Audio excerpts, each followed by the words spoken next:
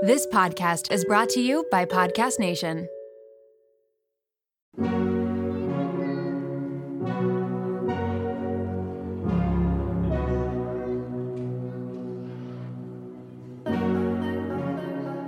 Welcome to Raw Beauty Talks. I'm your host, Erin Treloar.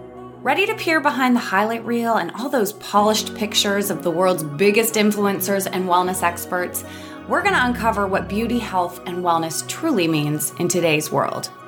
As someone who really struggled with disordered eating and negative body image, I became a health coach because I'm passionate about redefining health and wellness so that it's less about the weight on the scale and more about how we feel.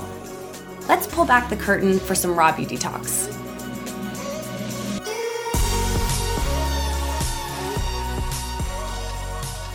I am coming in hot or cold, or I actually don't even know. I don't know where I am right now. I just spent about 30 hours coming home from Paris because there were some wild weather delays with our connection. We almost missed a flight, and I got home at about 4 a.m., and then obviously was so excited to see the kids, so woke up at 7 with them to find that school had been canceled because of a snow day, and our power was off. Welcome home! Here we go! But I will say, despite the long-ass travel day that Shayna, one of my best friends, and I endured with her little tiny baby Lenny, who was the sweetest thing and was so good. Oh my goodness, she was better than us. She was better and more easygoing than we were, let me tell you. I just can't tell you that no matter how difficult it is to travel or what you experience on those travel days, going away and leaving your routine and going to a new country and surrounding yourself with people and having beautiful conversations and eating different foods and seeing different things, it is so freaking good for you. It is so good to remove yourself from those patterns so that when you come back, you have this just fresh perspective and fresh energy, and you see things differently, you act differently, you make different choices. I realize it is a profound privilege to be able to travel, but also, wow, I want it for every single one of you listening right now. And I hope you have some sort of plan to get away. You don't actually have to go to another country. You could literally go to another city, but whatever it is, to get out of the space that you're in every once in a while and to switch it up. Obviously, at this point, I hope that you've heard that we are having the Raw Beauty Retreat happening in Crete, Greece, September 29th to October 4th. This is going to be the most unreal travel experience, and I've had some good ones, that I will be hosting down there. It is a self-care retreat. I am already putting together the most amazing gift bags for everybody. We are just going to pour into you. You're going to move your body gently. You're going to eat beautiful foods. You're going to have deep conversations. We're going to grow together. We're going to rest together. We're going to fill the cup so that you go back home and just feel ready to take on life. All right. If this sounds good to you, click the link down below. I want to spend time with you in Crete, Greece. And so check it out. I mean, I don't even think I have to sell this thing because it's just going to be so good. All right. I'm thrilled about today's guest, and I'm recording this after our conversation. And let me tell you, this conversation is going to blow your mind. I had so many aha moments. We actually ended up talking about quite a few things that were not even on my list of questions for her. Terri Cole is joining me on the show today. She is an expert on mental health, self-love, and setting boundaries. Terri went from an alcohol-abusing teen to a globally recognized teacher, healer, and author who has helped thousands and thousands of individuals attain and sustain vibrant mental health and become really empowered in their relationships, not just to others, but also to themselves. Terri was once a super agent to celebrities and models, but after really seeing the struggles that came from building success that was defined by excess and extremes and external validation, she decided to go back to school to become a therapist so she could support these individuals in leading a more healthy and stable and happy life. In doing so, and in doing this work, she began to expand her reach and has now worked as a therapist, a workshop leader, a professional speaker for over 2 decades. The happiest, most successful people on the planet all have one thing in common, and that is the ability to create and communicate clear, healthy, concise boundaries. This ability is hands down the biggest game changer when it comes to profound and lasting transformation. Today in my conversation with Terri, she talks about codependency and something new that she's coined. She's writing her second book on this, high functioning codependency.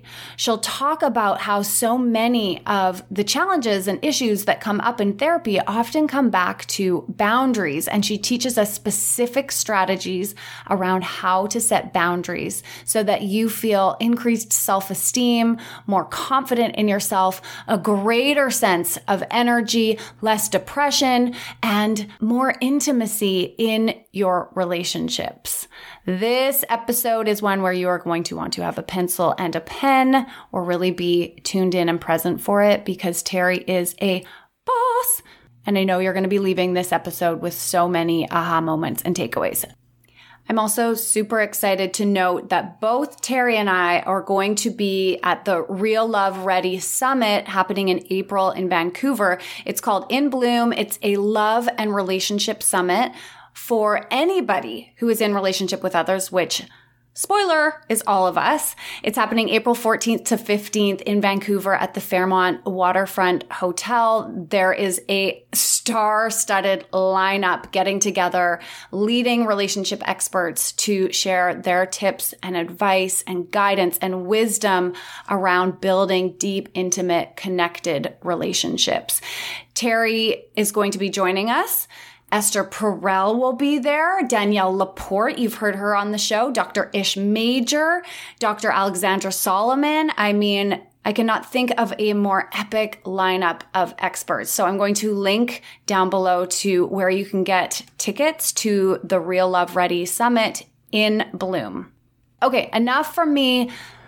Terri, welcome to the Raw Beauty Talks show. Well, that was quite an intro. Thanks, Erin. I'm happy to be here.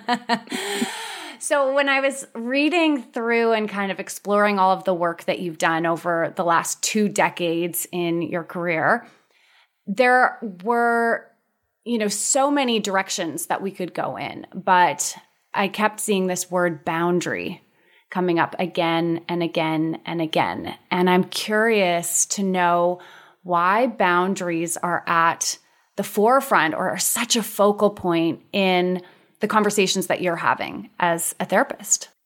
Well, I think that my obsession with boundaries started, they say like you teach what you most need to learn. Oh, yes. And I was just a friggin' disaster when it came to boundaries. I just didn't know, though that's what was the source of my pain or my frustration, my resentment in my relationships. I really thought it was everyone else. Like, I think everyone does, where I'm like, oh, that person's just entitled, or that person just has these high expectations. When, of course, the phone call is coming from within the house. It's actually really you. I was sort of, putting myself on a platter for others and then being like, why are you taking from this platter? So I learned throughout the process of being highly codependent. I came from an addictive kind of family, an alcoholic sort of family, super high functioning, but it doesn't change how alcohol impacts your ability to learn and grow and talk about what's real and talk about what's true, because anyone who comes from any kind of an addictive system knows, the first rule of addictive systems is don't talk about it. Don't look away. Nothing's happening here. Ignore. Exactly. So what I found is that in my own journey, as my career as a talent agent was sort of catapulting, because I was always incredibly ambitious, and I really sincerely thought I was running towards something. Then a whole bunch of years of therapy later, I realized maybe it was more accurate to describe it as I might have been running away from something. I might have been trying to prove something in my own life. I had a father who really could have used some boys, but he had 4 daughters. I am his youngest daughter. And so I had this whole chip on my shoulder of like, I'm going to be more successful than any stupid boy he could have ever had. And I think that a lot of that was fueling my ambition. But at the same time, there was a parallel process going on where I had gotten into therapy when I was 19 years old. I stopped drinking when I was 21. I was a senior in college when I stopped drinking. My friends are like, why now? Yes. Like, this is the dumbest time ever. And I was like, here's the thing, man. If I can quit now, I can just quit, right? Like, if you can quit at the time when most people drink the most they've ever consumed in their lives. And I had also been drinking for a lot of years at that point. So being, eyes wide open at the age of 21 really gave me this new lease on life. I just couldn't believe how therapy created these opportunities and these openings for me to change the trajectory of my life. So I used to think prior to therapy, I was like, oh, we all come from different families. You get dealt a hand and just make the best of that hand. What therapy made me realize is that I could be like, F this hand, forget this game. No, I'm not doing any of that. I'm literally making up my own game, creating my own luck. And it doesn't have to go down like it did for a lot of people in my family, where, it sort of has to become a complete shit show before, or something god awful needs to happen. And I was like, no, it doesn't have to go that way. And listen, it wasn't like I came to this on my own. I was in therapy with a therapist who I'd been seeing for a year. And she was like, hey, what you're describing is alcoholic behavior. And I was like, who? Literally. Me? Are you kidding me? I was like, well, then everyone I know is an alcoholic. She's like, maybe, but I don't care because I'm not seeing them. And if you don't go to a 12-step program, I'm going to stop seeing you. Wow. She set a firm boundary right then and there. She did. Which changed your life, it sounds like. Oh, completely. Because here's the thing, Erin, I probably would have stopped, I imagine, because I was pretty healthy, pretty optimistic. Like, I believe I would have come to this on my own after maybe like a decade of wasting time and having regrets and apologizing to people for crappy behavior and all the things that come along with that life of a substance having control over you. But Bev, I write about her in the book, she spared me that. So I really was like, wow. So anyway, a long way around the barn to get back to, I was a talent agent, but at the same time that I was being a talent agent, I was discovering so much about myself and about boundaries in the therapeutic process. And when I started learning how to set them, language, what it was even about, how codependent I was, my God, there were so many things that I became so much less resentful. My relationships became more harmonious. I became more of an honest communicator. There was all of these things that happened from my own personal growth. And I became more and more interested. It wasn't just therapy. It was self-help. It was this whole burgeoning world that was happening. And this is long before, there was like an online world. This was like through books and going to events and going to conferences that I became way obsessed with that. And I decided at a certain point, even though I was really at the height of my career, I was running a bicoastal talent agency, the New York office. I was like, I better leave this entertainment industry before I start really sucking. But I knew it was time to leave because what I actually cared about was the mental health of my clients. That was what I was committed to, getting people into eating disorder clinics and drug treatment clinics and getting everybody in therapy. So I really didn't care about the movie deal or the Pantene deal that I was negotiating that I should have been super psyched about. I was so psyched that one of my models had 30 days clean. Yes. And I was like, okay. Yes. Yes. Just really clear what path you were meant to be on and which path to lean into. Fast forward to the end of 2024. Think of your goals for a second. What can you do right now to give yourself the best chance of succeeding? If you want to learn a new language, you absolutely should get Babbel. Don't pay hundreds of dollars for private tutors or waste hours on apps that really don't help you speak the language. Babbel's quick 10-minute lessons are handcrafted by over 200 language experts to help you start speaking a new language in as little as 3 weeks. Babbel's designed by real people for real conversation, and Babbel's tips and tools are approachable, accessible, rooted in real-life situations, and delivered with conversation-based teachings so you're ready to practice what you learned in the real world. If you're heading to another country anytime soon, start using Babbel a few weeks before you go to learn basics like how to order food, ask for directions, speak to merchants without having to consult language apps while you're away. So fun. Here's a special limited time deal for our listeners. Right now, get 55% off your Babbel subscription, but only for our listeners at babbel.com/rawbeautytalks. Get 55% off at babbel.com/rawbeautytalks. That's spelled BABBEL.com/rawbeautytalks. Rules and restrictions may apply. This episode is brought to you by Lola V, an award-winning hair care line founded by the fabulous Jennifer Aniston. Jen got tired of the same old struggle we all face, choosing between hair products that work and ones that are actually good for us. With Lola V, that dilemma is history. We all put our hair through the ringer. That's why it's crucial to have products that not only repair the look of the damage, but also shield your locks from future harm. Enter Lola V's bestsellers, the Glossing Detangler and the Perfecting Leave-In Conditioner.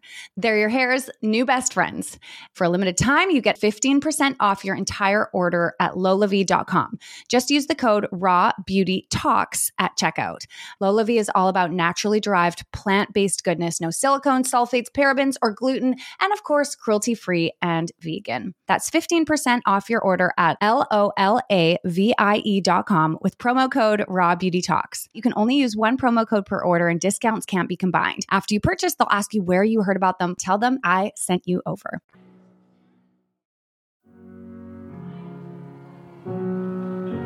It's so fascinating to me that you never really hit that rock bottom or had that rock bottom moment that so many of my guests have had that kind of catapulted them. And you were able to find that insight prior to reaching that point to start shifting the direction that you were moving in. Do you think that, like, I don't know the background of your family, but perhaps seeing your parents or other family members who were hitting that rock bottom place was enough to keep you on the straight and narrow a little bit more? Like, I don't want to go down that same path. Or is it just something innately within you that was like, at 22, this alcohol is just not taking me where I want to go?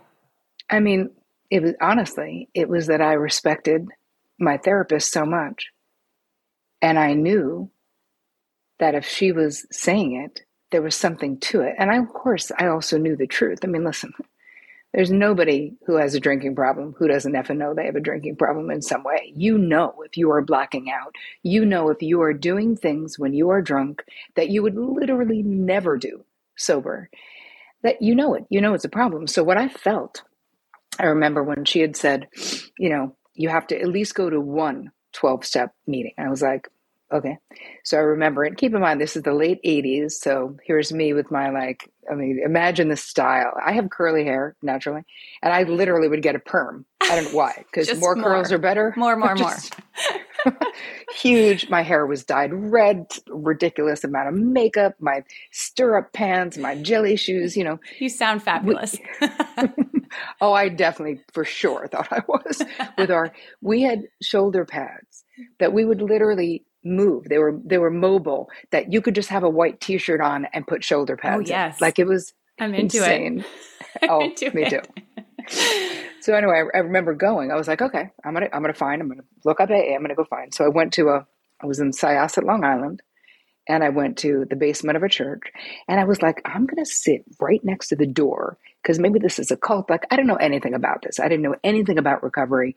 I was still smoking because everybody smoked, my Parliament 100s, but I was sitting by the door, and this woman who was similarly shellacked like me, so she had huge hair and makeup and all the things. She was probably about 10 years older than me. She came up to me and she was like, oh, are you new? I was like, oh God. Like I was hoping to fly under the radar, And I was like, yeah. And she was like, what brings you? And I said, honestly, my therapist said I needed to come to a 12-step program or she'd break up with me, basically. She thinks I have a drinking problem. She was like, oh, okay. And just to be friendly. Like, I don't know the rules of engagement of a meeting. So I just said, what brings you here? And she said, I killed a 6-year-old boy in a drunk driving accident. Wow. Yeah. That hits differently. Yeah. I was like, and that changed my life. And I always look at her and go, the generosity of this beautiful soul who has to live with that for the rest of her life. It scared me so much because, of course, I had driven drunk plenty of times because everyone did. Mm-hmm. And not that that makes it okay, but it's true. Like, yes, this is just true. The way it was. Yeah. And I remember I left the meeting, but it shook me, her story. And I was sitting there, and as soon as I got in my car, I just started bawling my friggin' eyes out. And I had the radio on. I swear, this sounds like a cheesy movie, but I swear to God, The Greatest Love of All, Whitney Houston, came on, making me cry even harder. And I remember driving back to campus and just making a deal with the powers that be. Like, I get it. It does not have to be me. Like, thank you. It doesn't. Like, I understand this is not for me, but know that I don't need anything else to happen to me.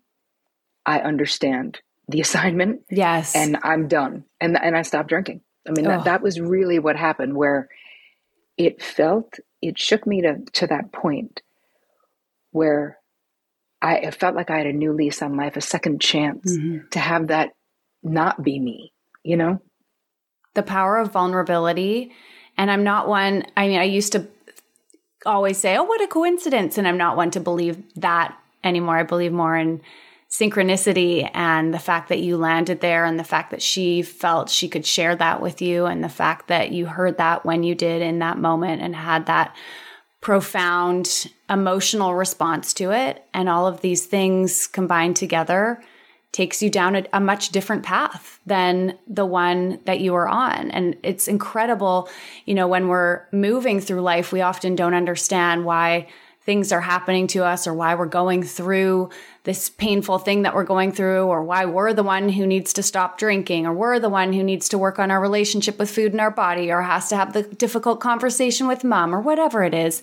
But when you look back now and see all the pieces of what has become this quilt of your life and how it all fits together so beautifully, it is so profound. For anybody who's listening right now, just remember that whatever you're going through, for whatever reason you're listening to this episode, there is a reason that you are hearing this. And for everybody who's listening, you're going to take something different from this conversation. Something different will stand out to you. You'll have a different aha moment. And that's for you. That's a little seed. So take it and hold on to it and water it and see where it takes you. Ooh, I love this. Okay, I want to go back to something that you said a couple minutes ago around codependency. I don't think I actually know how to define that. Like, what is codependency? I'm happy to define it. In fact, I'm writing my second book right now on high-functioning codependency, a term that I coined. Great. So, let's talk about regular old codependency. Okay. Which is being overly invested in the feeling states, the outcomes, the decisions, the relationships, the circumstances of the people in your life to the detriment of your own internal peace. Wow. Can you say that again? Sure. It's being overly invested in the feeling states, the outcomes, the decisions, the circumstances, the situations of the people in your life, the people you care about, overly invested to the point of it being detrimental to your internal peace, maybe your physical, spiritual, financial well-being. Can you give us some examples of ways that you see women showing up in a codependent manner commonly? Well, yes, I can. It's anytime, like everybody listening to this, think about when your best friend calls you and is in a crisis, has a problem. How quickly does that crisis become your crisis? Meaning, you check your urgency. If you feel like, oh my God, I have to fix this right now, I'm going to connect her with this person that I know. I'm Googling this. I have a book. I have the thing. I'm in Miss Fix-It mode. Like I'm gonna do it. And I want to be clear that, of course, especially if you're, as women, men too, but women more, of course, we're invested in the people, the happiness of the people we love, obviously. So being invested in their happiness, wanting to be a part of their solution, that's not codependency. It's when you're overly invested, where you are doing things for others that they can and should be doing for themselves, where you are auto-advice giving, where you are centering yourself in the middle of someone else's situation by being like, I have the answer for you. I'm going to help you. You can always count on me to be here for you. When I'm hearing you talk about this, I'm immediately like, shit. Oh, maybe this is a word I should be more familiar with. And I think about more so a feeling that I get in my body. And I realize I have worked on this over the years in therapy, maybe without knowing it, but in particular around family members when they were going through difficult challenges, and especially my two younger sisters, where it wouldn't just be wanting to provide the solutions. I would feel in my body their pain. And so I remember having this moment, and I don't think my sister will mind because I've talked about it before with her, where I was like, had to say to her, I'm finding whenever we're talking, whenever we're getting together, your anxiety is making me so anxious that I can't be around it anymore. Like, I need you to fix yourself because you're making me anxious. That conversation did not go well, let me tell you, because I was completely unable to hold space for her in a time of need because I didn't know how to set boundaries or how to do the deep healing work so that I wouldn't be so triggered and so that I could hold space. Right. Okay, so this is codependency. Yes, it is. And being an empath as well, which we'll get into that as well. But you basically put it on your sister, fix yourself, or I can't spend time with you. What's interesting is that at its core, the reason why codependency is part of my expertise is that at the base of codependency is disordered boundaries. Of course. Also, at the base of codependency is a covert or overt desire to control the outcomes of others. Yes. So a lot of people don't see codependency as a control thing, but it really is. And then we can take it one step further and get into high functioning codependency as well, if you want to. So when I think about that situation, in my mind, I truly believed I want her to feel good. Like, I want her to be happy and I want her to not be suffering. But in my own therapy work came to realize, no, this is actually about me wanting to feel good. Correct. And in order for me to feel okay and settled and not like I need to fix and tend to and save and be anxious, I need her to fix herself. And this was just such a profound aha moment. My therapist actually said to me, of course you believe that what you're doing is coming from the good of your heart, but it's actually being really selfish because you're not allowing her full human experience, which is going to include highs and lows. And you're asking of her to be somebody different than who she is. And so what we really need to work on is you. And I was like, oh, well, that sounds like a lot more work for me. What if she, and that's why can't she just get it together? Yes. And so the only reason I'm telling this story right now is in case it rings true to anybody else, right? Like, how often do we have a partner who we're like, can you just do this differently or be this way differently, or a parent or a sibling or whatnot? So, okay, wow. This is so interesting. What's high functioning codependency? Well, what I found, the reason I even came up with a new name and why I'm writing a whole book about it, is that most of my clients are like you, are highly capable women who did not identify with codependency. It was like they're thinking Melody Beatty, codependent no more, got to be involved with an addict, got to be enabling, weak, meek. No, they were like, not me. So I remember, I would say over the many years, because I've been a therapist for about 25 years, and I would say, oh, hey, what you're describing is a codependent, let's say, interaction. And they'd be like, no, wrong, lady. Everyone depends on me, right? I'm not dependent on squat. I'm making all the money. I'm making all the decisions. I'm the rock in my family of origin. I'm the rock in the family I created. I'm the organizer. I'm the doer. Me. I'm doing it. So what are you talking about? And I was like, oh, my clients don't know what codependency is. Start there. But also I had a particular breed of women in particular who would gravitate towards my work. And they were women who mirrored the same way that I have been in the world. And of course, I'm in recovery now, but it's, it's just like recovery from alcohol. You're never like recovered. You're always going to be dealing with this desire to save the people you love from themselves or from their bad choices, or quote unquote, according to you. But what we learn is emotional self-regulation. So the high functioning piece came in with that. It's women who are so highly capable that nobody would look at them and think they were suffering, because they're like, she's got it all together. Like, hello, it's fine.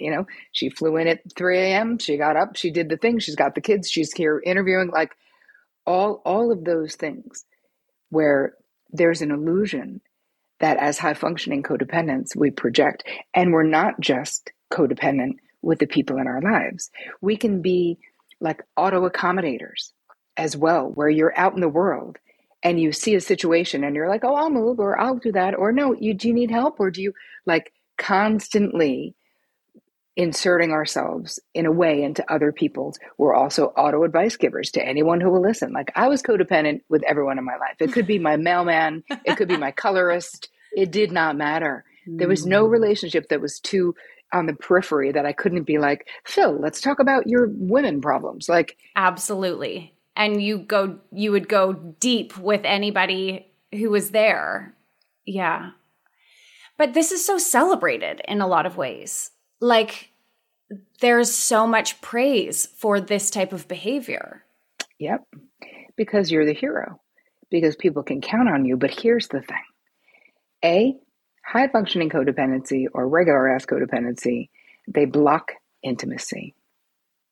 Because you fixing your sister in that moment, or you being like, go fix yourself, that does not create a deeper being able to either hang with that person and say, what do you think you should do? What does your gut instinct say? How can I best support you right now?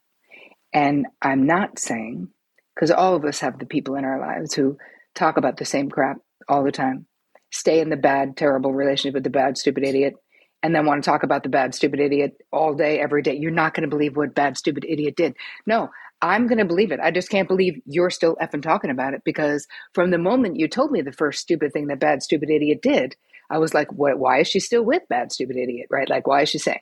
So we don't have to subject ourselves to someone, let's say, putting up with and wanting to talk about the same thing and having no willingness to change it, right? We can say, I had a similar coming to Jesus moment with one of my own siblings being in an abusive relationship, living in the woods with no running water, like literally a whole thing. And she, I was crying to my therapist, and similar to what you were saying, maybe slightly more dramatic, where I was like, what am I going to do? Crying. And my therapist was like, what do you mean? I'm like, I've been sending her money. I'm trying to get her to move out. I'm trying to do this. And I've been down this road before with her, with other people as well. And she was like, Terri, let me ask you something. What makes you think you know what your sister needs to learn in this life? I was like, I think we can agree she doesn't need to do it with like a crackhead living in the woods with no running water. Like, can we agree? And she's like, no, because I'm not God. I don't know. I don't know, and neither do you. Again, what you were talking about before, like people's bottoms, how the bottom experience that will inspire recovery, it's so different for everyone. And so I couldn't continue to talk to my sister with her telling me about this abusive person. And my therapist made me see that I needed to set a boundary, that I could lovingly do it. Because I thought, I didn't even know I had a choice. I was like, I'm her friggin' sister. Right. This is my duty. Yeah. Of course. And so she helped me, be able to talk to my sister and say, listen, I love you. And your situation is too stressful for me to listen to. You're saying the same things about this person. I know that when you're ready, you'll make a move. And when you're ready, I'll still be your person to help you get out. Like when you really want to make the move for real, I'm in. And we talked maybe twice in 9 months. And then she called me and said, hello, is your offer still good? And I was like, Aww. I'm getting in my car right now. Yes. She got into recovery. She went back to school, and she has not, that was 2 decades ago at least. And she has not been in an abusive relationship since. Wow. Now, here's the other massive benefit of not relating to the people we love in a codependent way. My sister got to be the hero of her own story. I did not need to be the hero once again, because that was my role in the family system, for her story. And her getting better created her self-esteem, her sense of confidence in, like, she chose to leave. Yes. Yes, I helped her, and I had a little lake house that my husband and I winterized and let her stay for 2 years for free. Of course, that is not codependent. She was doing what she said she would do. I could afford to help her. Yes. That felt comfortable for you as well. There was no resentment there for you being like, oh, she's living in our place, because it wasn't you having to save her. It was her in choice, and then you meeting her where she was. There's a different energy to that, a different dynamic. Yes, and she was also going to school and doing, like, she was sober. She was going to meetings. She was living her friggin' life. So I was happy to be a part of the solution in that way, which is not the same as being the savior. So you and I had a similar sort of experience of the awakening that it's so much more loving to believe that the other person is going to handle their life. And even if they don't, it's still their life to handle or mishandle. Absolutely. And if you love them, you can still love them, right? They can't have to fit in a box for you, Oh, I love that one line of allowing others in your life to be the hero of their own story, to be the main character of their own story, to be in choice and to live through the highs and lows and to experience all of it, which is life. That is the beauty, the pain, the adventure of living a full, profound life. Yeah.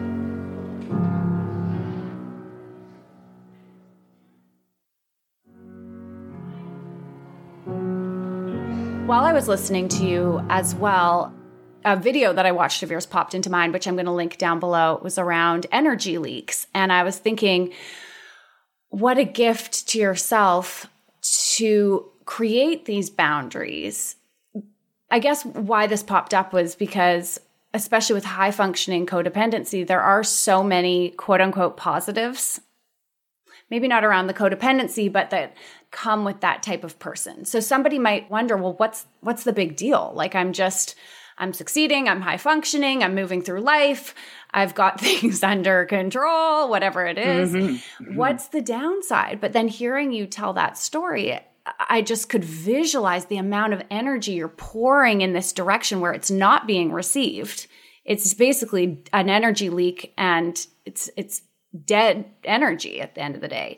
So for you to be able to create that boundary and then to pull that energy back and to move it into flow with something that is in alignment is incredibly powerful.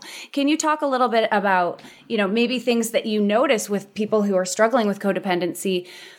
What are some breakdowns that begin to happen over time?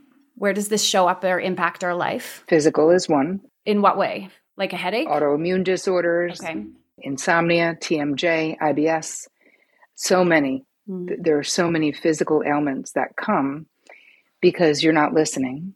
You're going beyond your capabilities. You're going beyond there's no reserve. Yeah. And we're just going anyway. We're like grinding away at the thing. because we're always like, I'm fine. I'll be fine. I'm always fine. I could sleep tomorrow. It's okay. Like I'm okay, you know? And so a lot of times we end up with the physical stuff. I always see it as an opportunity that like the universe has been like, tap it on your shoulder, tap it on your shoulder.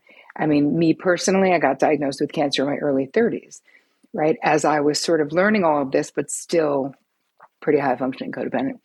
And so, you know, not listening. And the universe was like, well, now I'm going to throw you down a flight of cancer stairs and see if that wakes you up, which it did. Completely changed my life. I was like, oh my God, if I have something that might shorten my time on earth, could I actually say I'm living my best life? And the answer was no. I was already in the process of changing my life and changing careers at that point, but it shifted my mindset and really made me realize how finite our time is and that we don't have all the tomorrows in the world that we may think we do. And so I was even more motivated to become very emotionally healthy, very good with my boundaries so that I could honor what I needed to do. So back to the energy leaks. We have emotional energy leaks.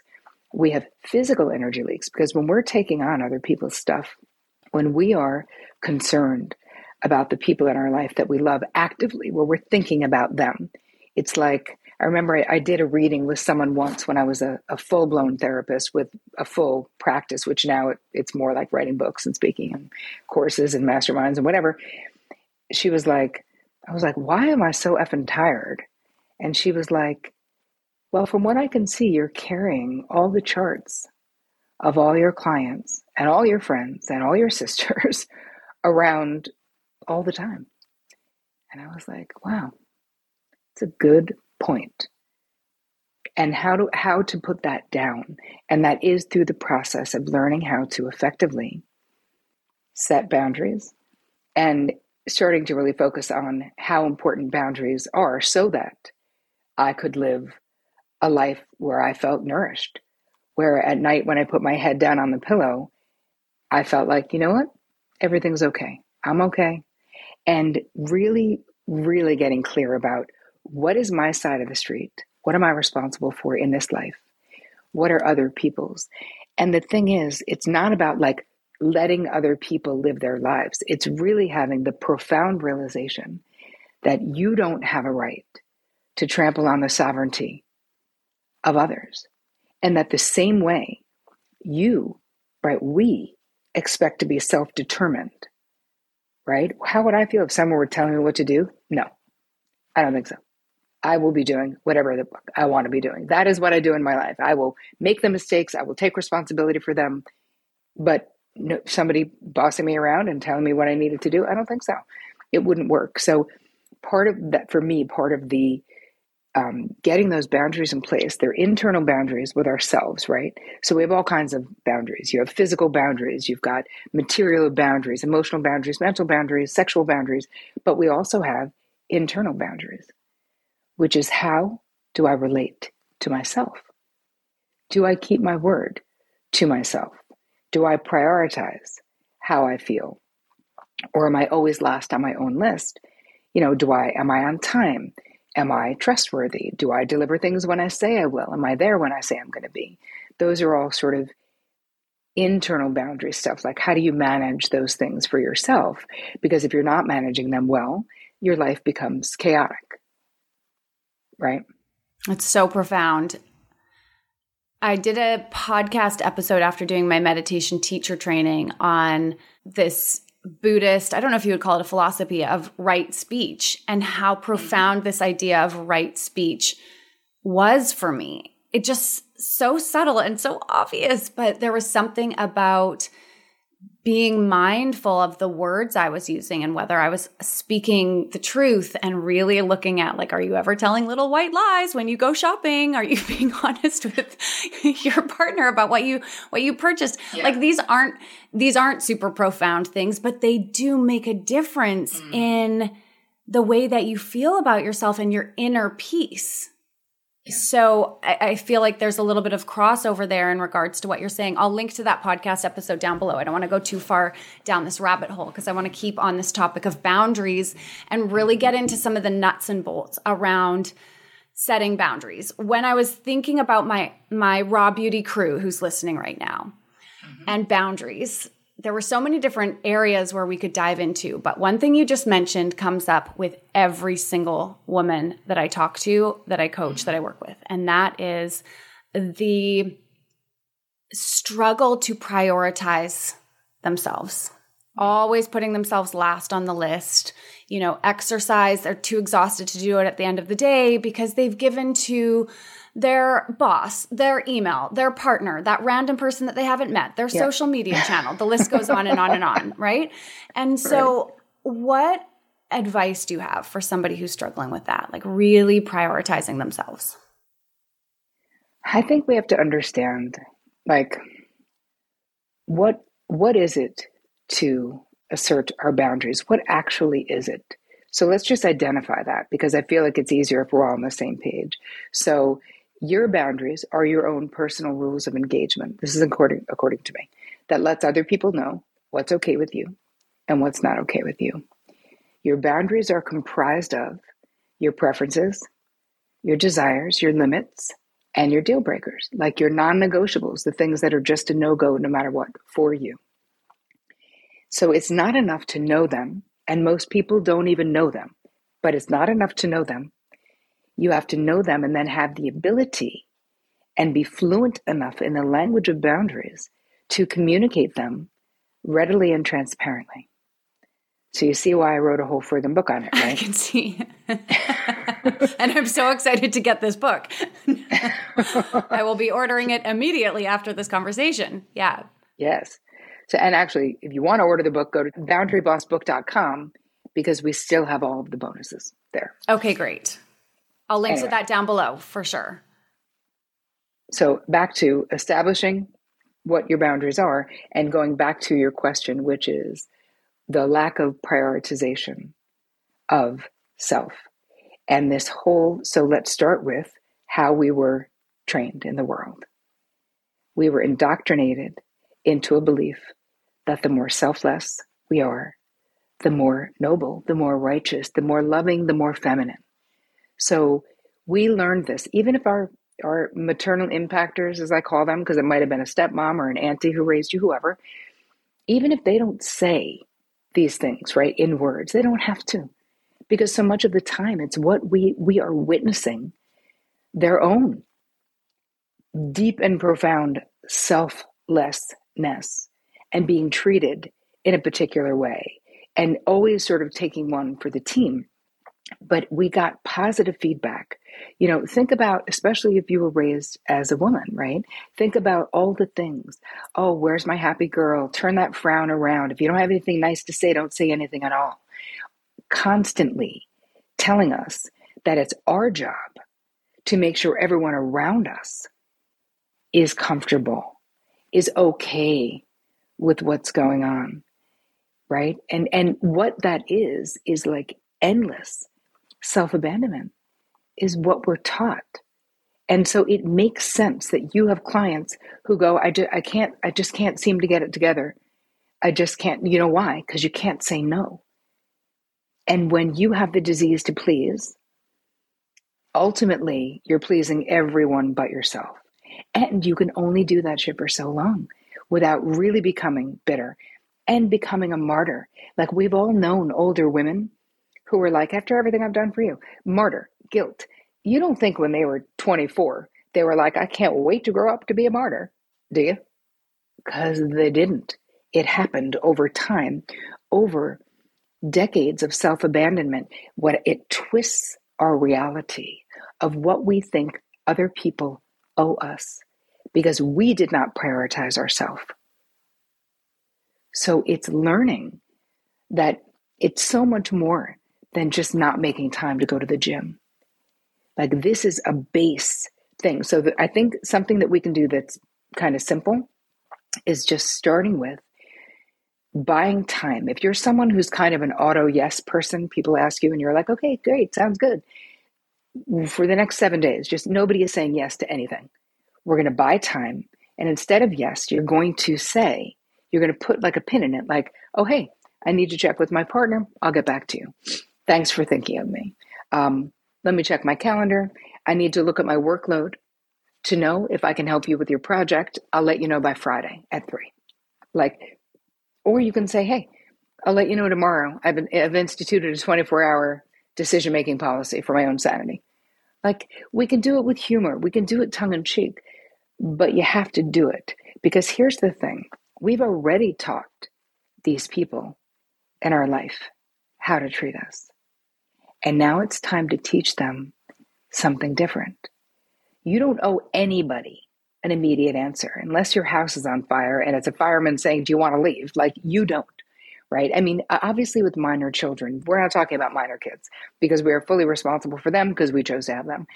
But in general, you can come up against demanding people. And if you're a giver, oh, trust me, you've attracted a zillion and one takers in your life because they spot you a mile away. And you've got to be the one who sets limits because the takers won't. And again, I'm not vilifying all the people in your life. I'm just saying, when you are a high-functioning codependent, you're over-functioning, you're over-giving, you're over-performing, you're over-delivering, you're over all the things, you're over-feeling, right? That's what we do in the world. And it's exhausting, but then we become resentful. So the first way to start moving away from that is change your mind about what you owe whom and give yourself grace. So the beginning is buying time. You buy time and say, hey, I'll let you know by Wednesday. I'll let you know whatever I need to check with my roommate or my partner or my sister, whoever. And then you go back and say, it was so nice of you to think of us. Actually, we already have plans on Sunday. I hope you guys have a great time. I looked at my calendar and realized my due dates are too close to when you were asking for help. So I actually can't. I got to pass on this one. When I'm done, if I can come help pick up, I will. Like, you can set limits. If someone's like, can you help me move all day on Saturday? You can be like, I can help you move from 12 to 2. That's exactly the amount of time I have. And I'm happy to do it if you are. Or I'm unavailable. I really can't. I'm so sorry. That's it. Like, just give yourself permission to say no, because every no to some crap you don't want to do, that you're going to do resentfully or badly, or you're going to cancel at the last minute, because that happens too, is a yes to you, your family, your heart's desire, what you want to do, something that's going to actually fill up your cup instead of take from your cup. So it's changing your mind, slowing down enough, which is why meditation is such an important part of what I teach. I'm also a meditation teacher. I've got meditation CDs, all the things, because we're so quick. We need to slow down. And meditation, having a dedicated practice for the last 20 years, that also profoundly changed my life. Instead of being so reactive, I became so much more responsive, where I was like, oh, I have 2 seconds to think. Should I hit send on that really mean email I just wrote? No, maybe I should leave it in drafts for a minute. And then we can see how I feel. Maybe tomorrow morning, if I still want to send it, I can send it. But before that, I was just the queen of hitting send and being like, ugh, now I have to apologize to this person, That sacred pause is so beautiful because it allows us to move from a place of reaction, which most of us on autopilot will tend to say yes, will tend to lean towards helping, doing whatever anyone else needs. And it gives us a moment to move into choice. I would have guessed that you're a meditation teacher just from speaking to you, just based on the cadence of the way that you speak and how thoughtful you are about it. It's really interesting as I interview different people, I can tell, maybe other than Wim Hof, who can meditate and who doesn't. Wim is still on a whole nother level of I love him. I know, he's amazing. Okay, so I love this first step, which is to just pause for a moment. We're going to do a 7-day or 24-hour grace period for yourself to just really connect with what it is that you want and where your boundary is. Now, I'm thinking of my girl, and she is freaking out in this moment of pause. I'm going to state my boundary, and what if that's offensive to them, and what if they don't like me, and what if they think this and that and the other thing, and she knows what she wants to do, but it's just feeling anxiety provoking. Where do we go from here? Well, we do whatever is self-soothing. right? Whatever feels self-soothing in the time period that you're giving yourself. You don't need to jump to the boundary, right? We're still going to give ourselves 24 to 48 hours to think about it and to prepare. You can always start the boundary conversation with sweetness, right? If it's appropriate, right? We're going to do self-soothing. We're going to think about what we're going to say. Now, in the book itself, I have a whole chapter of just scripts of every situation. Like if you left a cult, I have a script for you. If you run into those people in the supermarket, I swear to God, Love this. Every scenario you could ever think of, I've hit it, and you have a script. And I also give you a lot of sentence starters, which makes it easier. How do we start?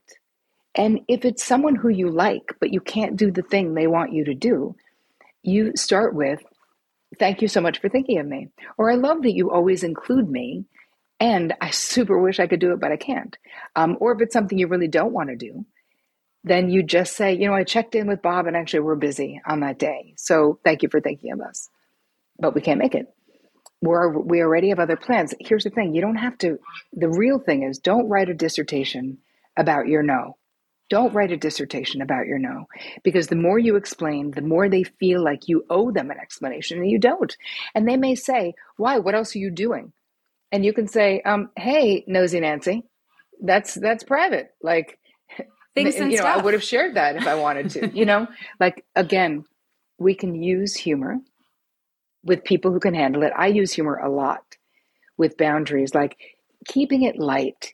You've got a nosy person at the office who's like, oh, what are you doing on your day off? And you're like, Bob, duh, that's why it's called a personal day. It's personal, right? Love that.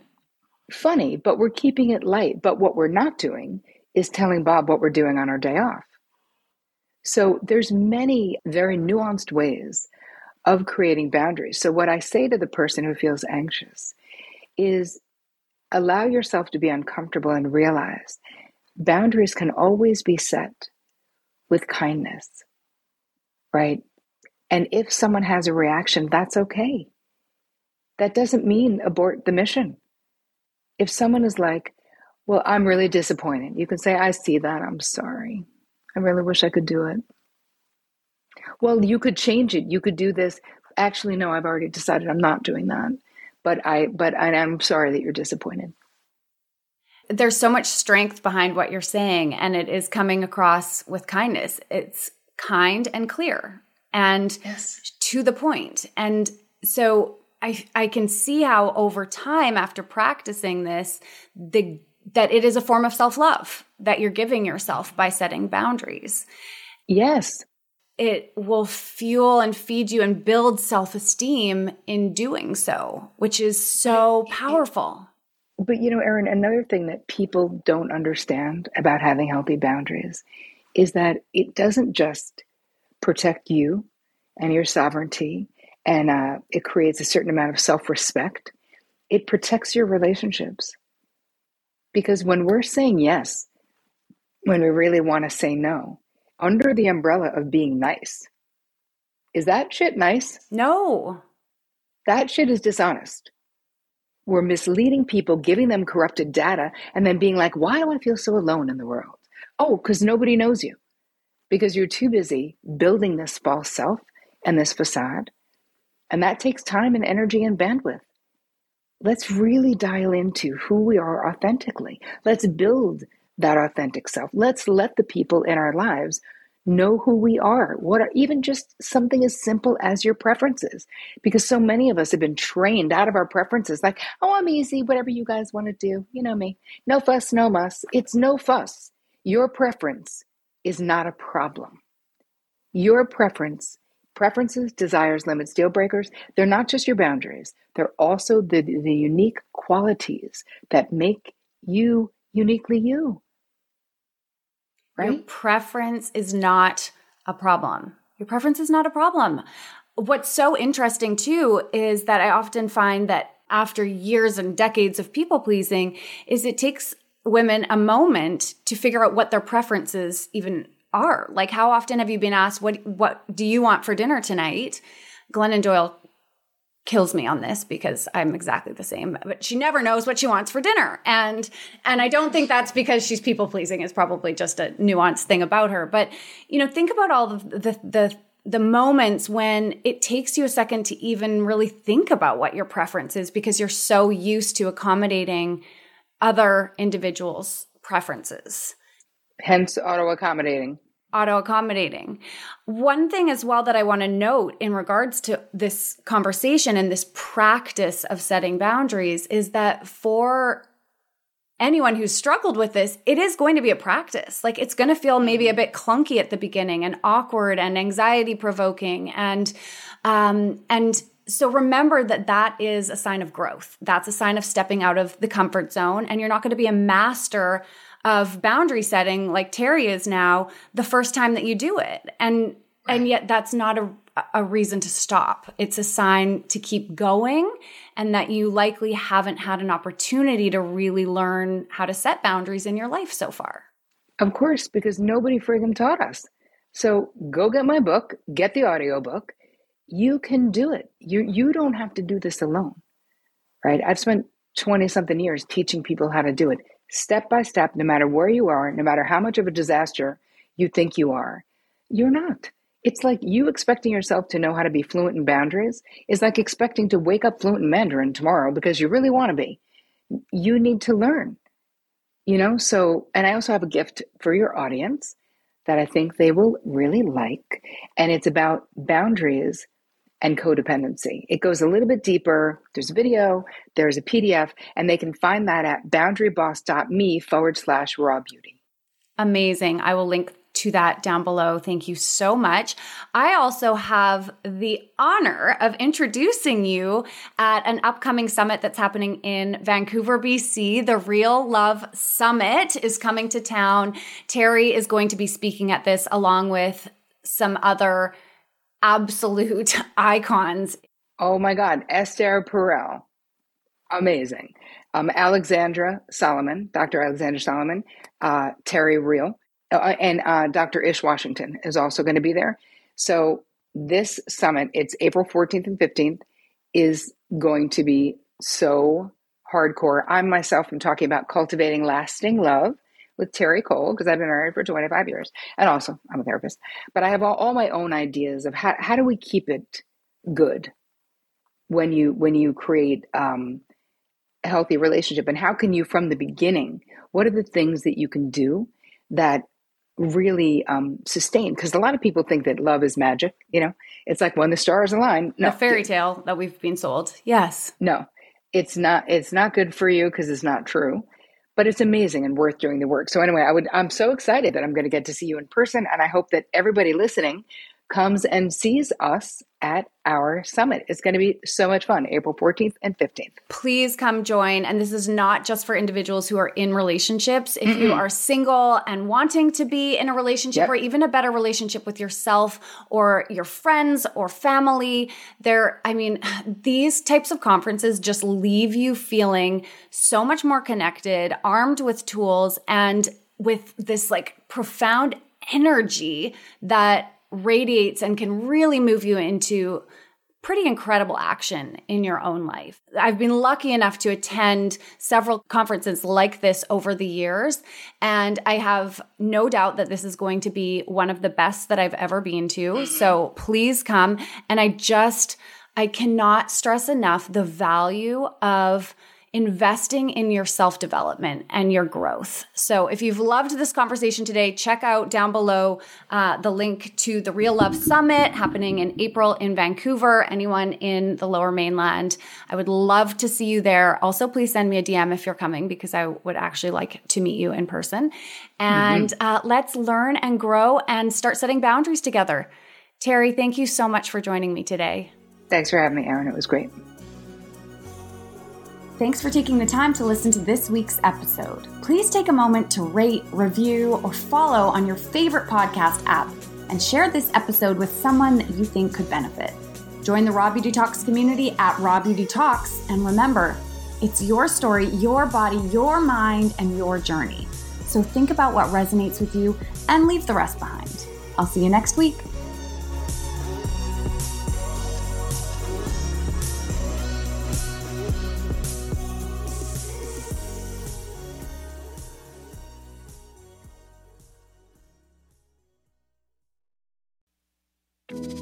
Do you ever feel like you're struggling through motherhood?